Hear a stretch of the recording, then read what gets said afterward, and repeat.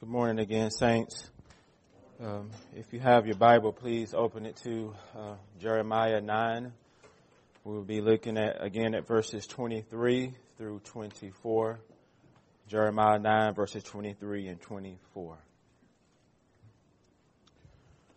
Who are we as a local body of Christ? Who do we want to be as a cross-cultural, multi-ethnic church?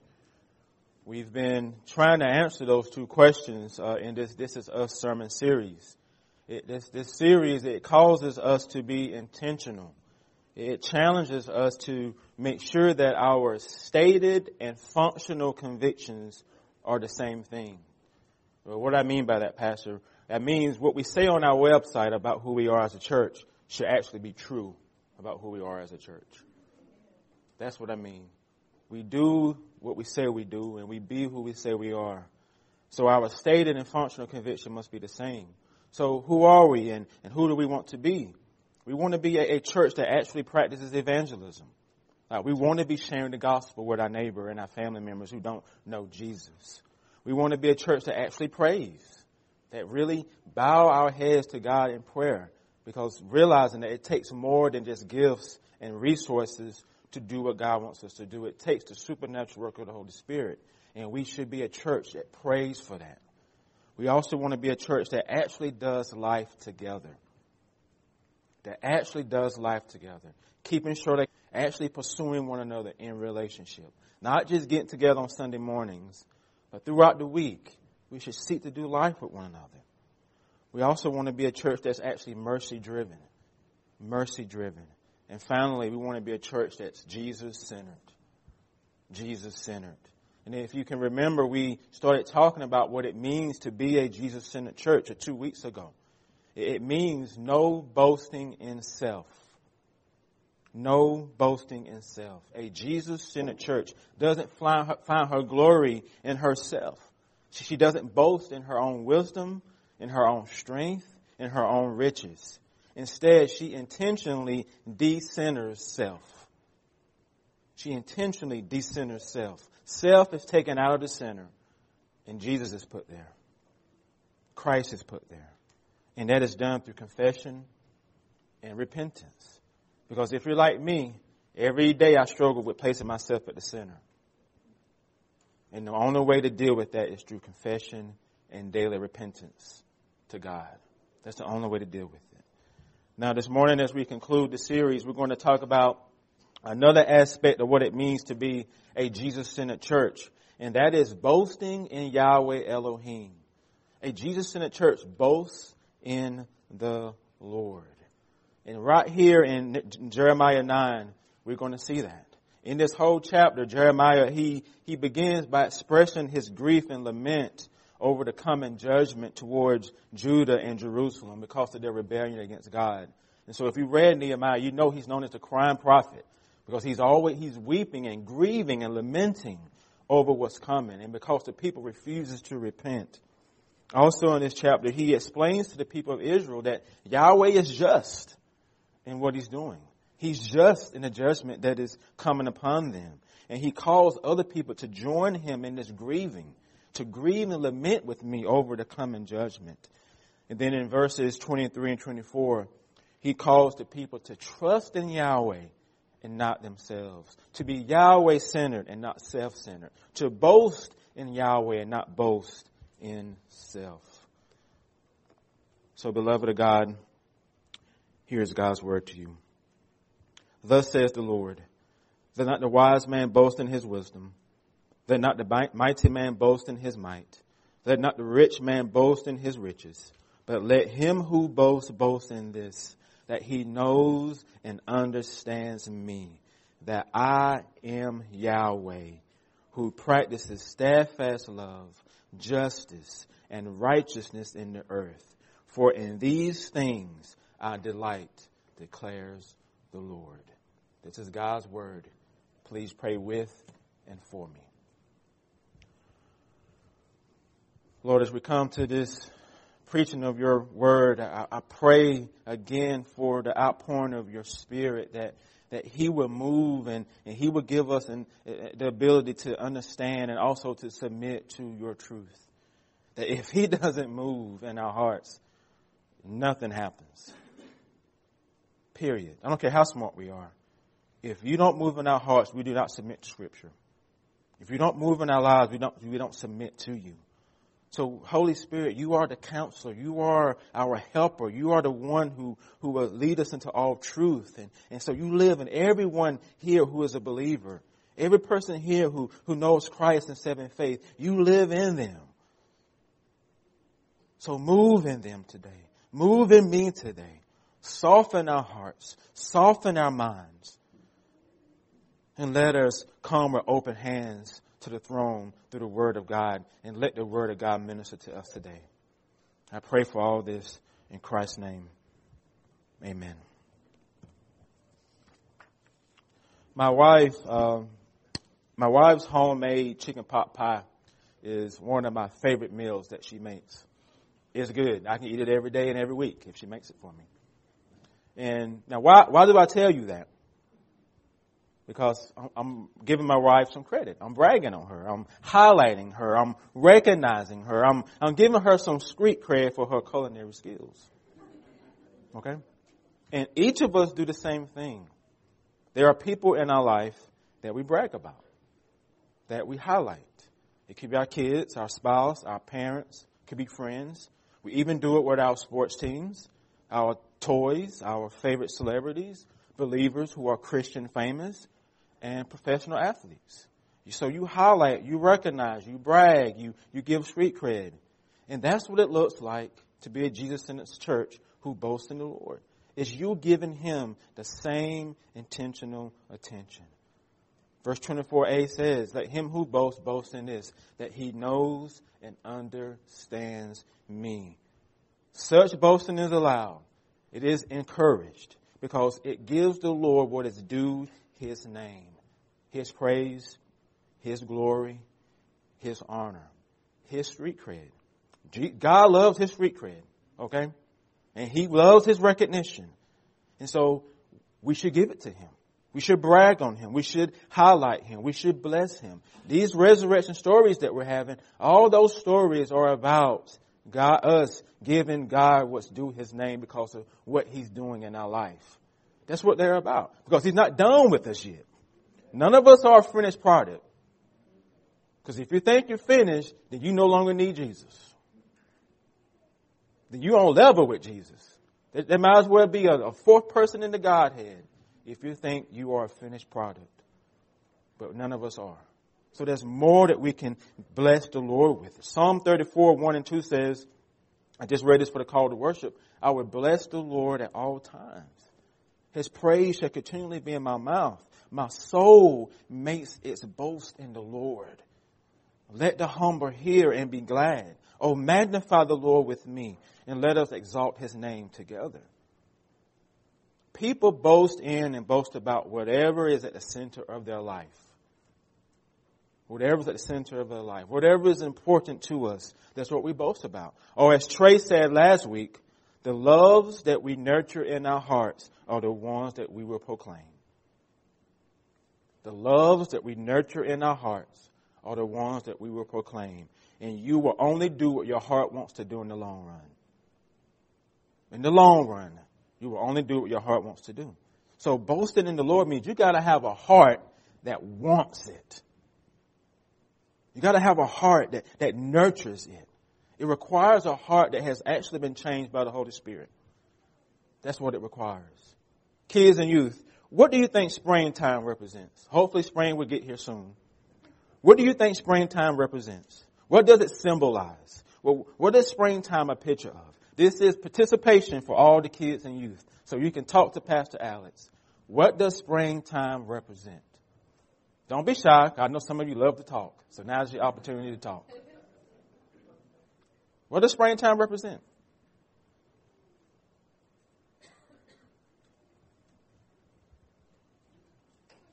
Trey Williams, you got something?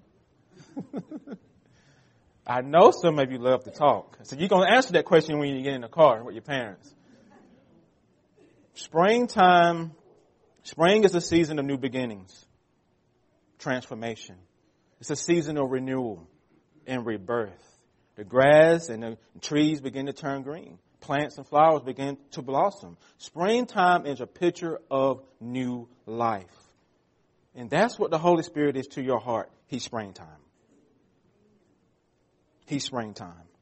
He renews it. He transforms it. He gives it rebirth. He gives it new life. Ezekiel 36, and 27 says, Yahweh Elohim says, I will give you a new heart. A new spirit I will put within you. I will remove your heart of stone, and I will give you a heart of flesh. And I will put my spirit within you and cause you to walk in my statutes and be careful to obey my rules. The Holy Spirit is the one who does this heart transplant. He's the only one that can replace your heart of stone with a heart of flesh. And it's what we call regeneration. That's what we call regeneration. You getting a new heart. And after the Spirit does that, after He changes your heart, then you can hear the gospel of Jesus Christ and receive it and trust it. Because if the Spirit doesn't do His part, you can't do your part. And your part is to respond in faith. So once the Spirit does that in you, then you can rest and depend upon Christ alone for salvation. And what is the gospel? What does the gospel mean? 1 Timothy 1:5 says, this is a trustworthy and deserving of full acceptance, that Christ Jesus came into the world to save sinners, of which I am the foremost. That's the gospel. Jesus saves through His sacrifice, the sacrifice that He made on the cross for you. And knowing that He died on the cross in your place as a payment for your sins. But do you believe it? And if you don't believe it, you can believe it. His sacrifice is what makes it possible for you to be made right with God, to be reconciled to Him, to be at peace with Him. And all you have to do is confess that you are a sinner, then repent of that sin, and then trust and surrender to Jesus in faith. Because the Word says that if we confess our sins, He is faithful and just to forgive us of our sins and to cleanse us from all unrighteousness. Do you believe that? Do you really believe that? Saving faith in Jesus is important. You can't be Jesus-centered without faith in Him. You can't boast in the Lord without faith in Him. And you must have faith in Him before you can grow in knowing and understanding Him, like it says in verse 24. Faith is a prerequisite. That's what comes before you growing in your understanding and who God is. On Friday, I attended my son's Black History program at his church. It was a good program. It was a wax museum program. Each student had to pick one famous or historical African-American figure to dress up as and to do a report on him. My son chose engineer and inventor Lonnie Johnson. And if you know Lonnie Johnson, you know he grew up in Mobile, Alabama. And so during my son's research, he gained some knowledge and understanding of Lonnie Johnson. He was born in Mobile. He earned a master's degree in engineering from Tuskegee University. He worked for the United States Air Force and NASA. And he also invented the Super Soaker. So boys, if you got a Super Soaker gun, Lonnie Johnson is the reason you have that gun, that toy gun. And so this knowledge and understanding of Lonnie Johnson that my son has is general knowledge. It's public knowledge. It can be found in any book or website about him. My son doesn't know Mr. Johnson personally. He doesn't have a relationship with Lonnie Johnson. He doesn't have intimate knowledge of Lonnie Johnson's personal life. He just knows certain facts about Mr. Johnson. You see, the understanding and knowing in verse 24a isn't that understanding and knowing. It's not general facts. It's more than just Bible stories about the Lord God and Sunday school answers about Him. It's more than just understanding and knowing certain facts about Jesus' life. It's more than just theological knowledge. This knowing and this understanding is intimate. It's personal. It's relational. To understand and know the Lord God here means you can rightly apprehend Him. It means you have right insights and knowledge of who He is. So the question for all of us today is, Are we apprehending God rightly? Do we have right insights into Him? A Jesus-centered church does have that. My friend, Dr. Carl Ellis, who will be preaching our anniversary service in November, says theology has two sides, a side A and a side B. Side A answers the question, what we should know about God. Side B answers the question, how we should obey God. He says theology can also be done on both sides of human intelligence. The cognitive side, having conceptual knowledge, and the intuitive side, having perceptual knowledge. The cognitive side is side A, the intuitive side is side B. And similarly, God has a side A and a side B about Him as well. Did you know that? Side A answers who God is. Side B answers the question, what God does. Who He is and what He does.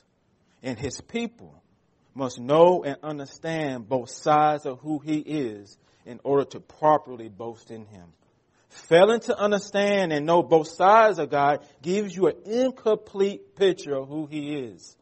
Look at verse 24 again. But let him who boasts boast in this, that he knows and understands me, that I am the Lord who practices justice and steadfast love and righteousness in the earth. For in these things I delight, declares the Lord.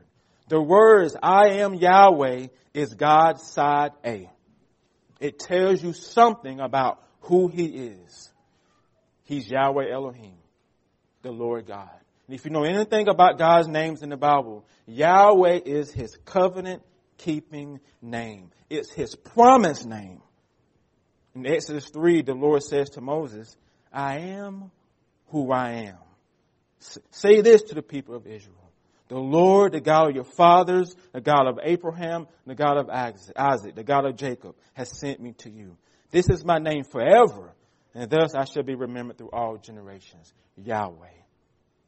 Side A tells us who God is. It tells us that God is also eternal. Well, what does that mean? That means God has no beginning or end. It's hard for us to wrap our minds around the eternity of God because each of us, we came into being. We were created. We were born. But this isn't true of God. There was never a time when He didn't exist. Think about that. There was never a time when He didn't exist. He has always been here. Before the foundations of the world, Yahweh Elohim existed in all eternity. Psalm 92 says, before the mountains were brought forth, or ever you formed the earth and the world, from everlasting to everlasting, you are God. You are God. He is eternal. Side A teaches us that God is unchangeable. That means He's the same today, yesterday, tomorrow, and forever. God is not sometiming. Now, we know what it's like for people to be sometiming. One day they like you, next day they don't. One day they're your friend, next day they're gossiping about you. That's not God. He's not shady. He's not one way today and a different way tomorrow. He has no mood swings. Think about that. No mood swings. He's never unchanged.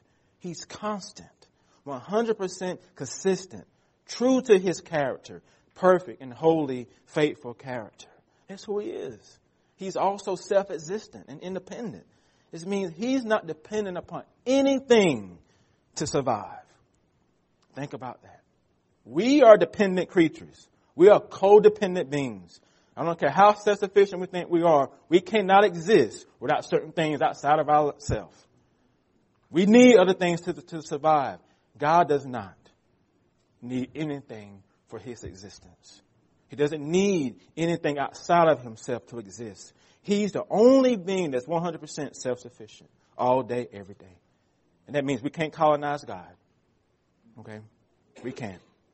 John 5:26 says, the Father has life in Himself. The Father has life in Himself. Acts 17:24 and 25 says, the Lord made the world and everything in it. Being Lord of heaven and earth, does not live in temples made by man, nor is he served by human hands as though he needed anything, since he himself gives all mankind life and breath in everything. He's not dependent upon his creatures for his survival. It means he doesn't need your praise. He can get praise for the trees if we don't praise him. Okay? That's who he is. He's also infinite. That means he is without limit. Each of us here, we have limits. We have limits in life. God is not bound by limits. He is all powerful, all knowing, and all present. His power, his presence is infinite, it's endless. Psalm 145 says, "Great is our Lord, abundant in power. His understanding is infinite." That's who he is. So his self-existence, his unchangeability, his eternity, his infinity are all part of his side A. It's all part of who he is. And there's even more because he's also creator. I didn't even talk about that. He's also king. And as we see in Christ, he's also Father. And that's good news for some of you. He's also a good Father. And he's also Trinitarian. Well, what does that bit word mean, Pastor Addis? Trinitarian. There's one God in three persons. Father the Son, God the Father, God the Son, God the Holy Spirit. All of that is part of God's side A, who he is. Side A presents us with a God who is completely transcendent. That means he's separate from his creation. He's not like us. He's other than us, wholly other than us. And as his creatures and as his people, do we know and understand that side of him? Are we believing right things about him? Understanding and knowing who he is as God. Do we have the right cognitive knowledge of God? Where do you go for help with this? What books and Bible studies and podcasts and sermons and music and theologians you go to help you in this area? Be mindful of the resources you go to get a better understanding of God's side A, because some of that stuff ain't worth anything that ain't worth the papers printed on. So be mindful. And also be mindful that side A isn't his only side. And if you think so, if all you do is live in side A, who God is, you will have an incomplete picture of our God. You have half the knowledge and understanding of him. So don't forget about side B, because side B tells you what he does. It shows you that God is also immanent. Transcendent, immanent. Side B tells us that God is fully present in his creation. He is not a clockmaker God. He is present in every aspect of his creation. And it's right here in verse 24. Let him who boasts, boast in this, that he understands and knows me, that I am Yahweh, side A, who practices steadfast love, justice, and righteousness in the earth, side B. Who he is, what he does. You must have both. It tells us that side B tells us what he practices. It tells us how God carries himself. Okay? It tells us how he behaves, his actions, his conduct. Side B tells us God's lifestyle. If God had a lifestyle, it would look this way. It says he practices steadfast love in the earth. What kind of love is that? That's a firm, unwavering love. It's commitment. Devotion. It's true, uncompromising. It's reliable. This steadfast love is faithful love to you. It's his covenant faithfulness to his people that's not based upon what they do. It's a love that never changes, never fails, always promises, and always is true. It's a love that will never let you go, even when you wander into the far country. It's a love that never abandons you. A love that will never forsake you. It's a love that will pursue you to the depths of the earth. That's that love. That's his steadfast love. This love is also gracious. It's a love that we don't deserve, but he freely gives it to us in Christ. This is his kindness towards you. Do you believe God is kind to you? Do you believe that? This love is his unmerited favor towards you in Christ. This love is also merciful because it doesn't give us what we truly deserve. Instead, he gives us compassion. He gives us forgiveness. It's long suffering. Lamentations 3:22 and 23 says, the steadfast love of the Lord never ceases. Let that touch you here. The steadfast love of the Lord never ceases. His mercies never come to an end. They are new every morning. Great is your faithfulness. That's his steadfast love to you. But do you believe it? Do you believe it? Psalm 103:8 says, the Lord is merciful and gracious, slow to anger and abounding in steadfast love. Next, IB tells us that Yahweh Elohim practices justice in the earth. He's always correct and just in his dealings with us. We can never go to him and say, you wrong me. We can never go to him and say, you have misjudged me. You can never go to him and say, you have turned a blind eye towards me. His justice is never blind. It's not unequal. It's fair and it's right at all times. But do you believe it? He is a good judge. Psalm 25:8 says, in the Message Bible, it says, God is fair and just. He corrects the misdirected, sends them in the right direction. Our God demonstrates equity in his dealings with us. That means he's impartial, unbiased, without prejudice. He's honorable and upright in all his dealings with mankind. And we have to believe that. Isaiah 61:8 says, for I, the Lord, love justice. I love that verse. For I, the Lord, love justice. Psalm 99:4 says, the king in his might loves justice. You have established equity. You have executed justice and righteousness in Jacob. Deuteronomy 32:4 says, the rock, his work is perfect. All his ways are justice. And the God of faithfulness, without injustice, just and upright is he. Do you believe that? When you hear these verses, what does it do for you? What kind of picture does it show you of who your God is? And how he works and functions in his creation. Thirdly, Sabi tells us that God practices righteousness in the earth. That means he always does what is right and good without doubt, without confusion, without hesitation, without compromise. And God never has a moral dilemma. Never has a moral dilemma. He never has a lapse in judgment. 1 John 1:5 says, God is light, and in him there is no darkness at all. He's 100% pure, perfect, and holy, without flaw, without sin, without corruption, without moral failure. That's who he is. That's who he will always be. That's who he has always been. That's how he always has functioned in this world. Him loving us, okay, is him condescending to us. I said this before. He's the only one who has friends in low places. And we are the ones in low places. He had to come down from glory to love you. Please know, Christ being the incarnation of Christ is a humiliation for him. You know that, right? It's a humiliation for him. But he did it out of love. He did it out of love for you.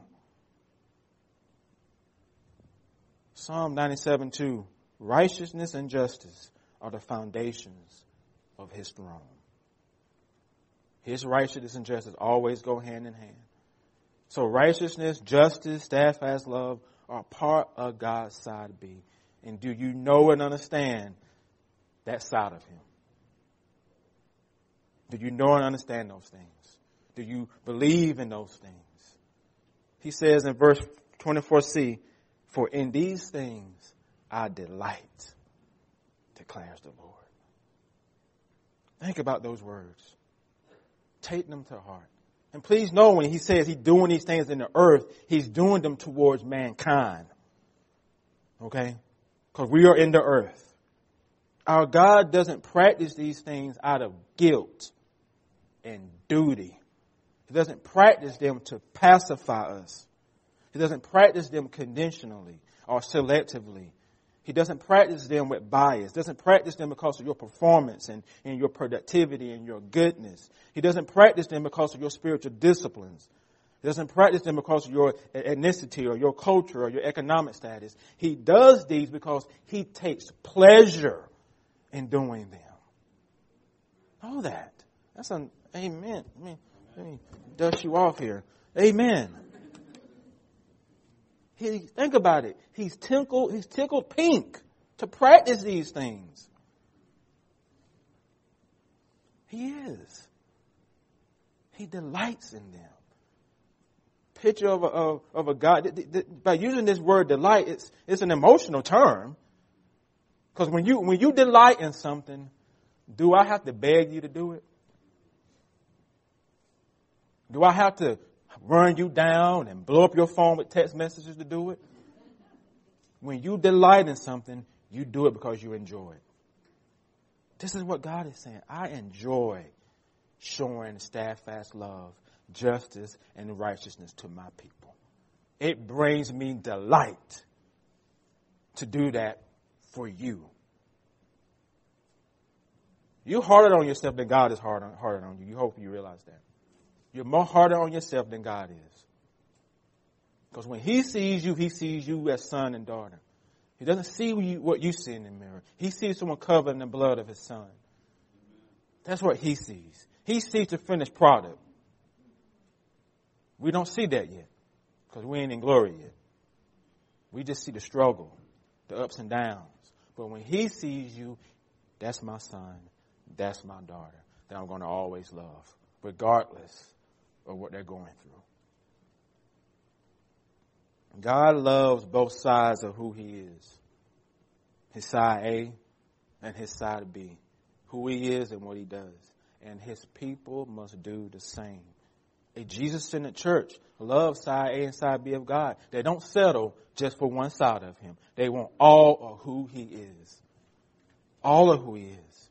And do you love both sides? Or have you separated them?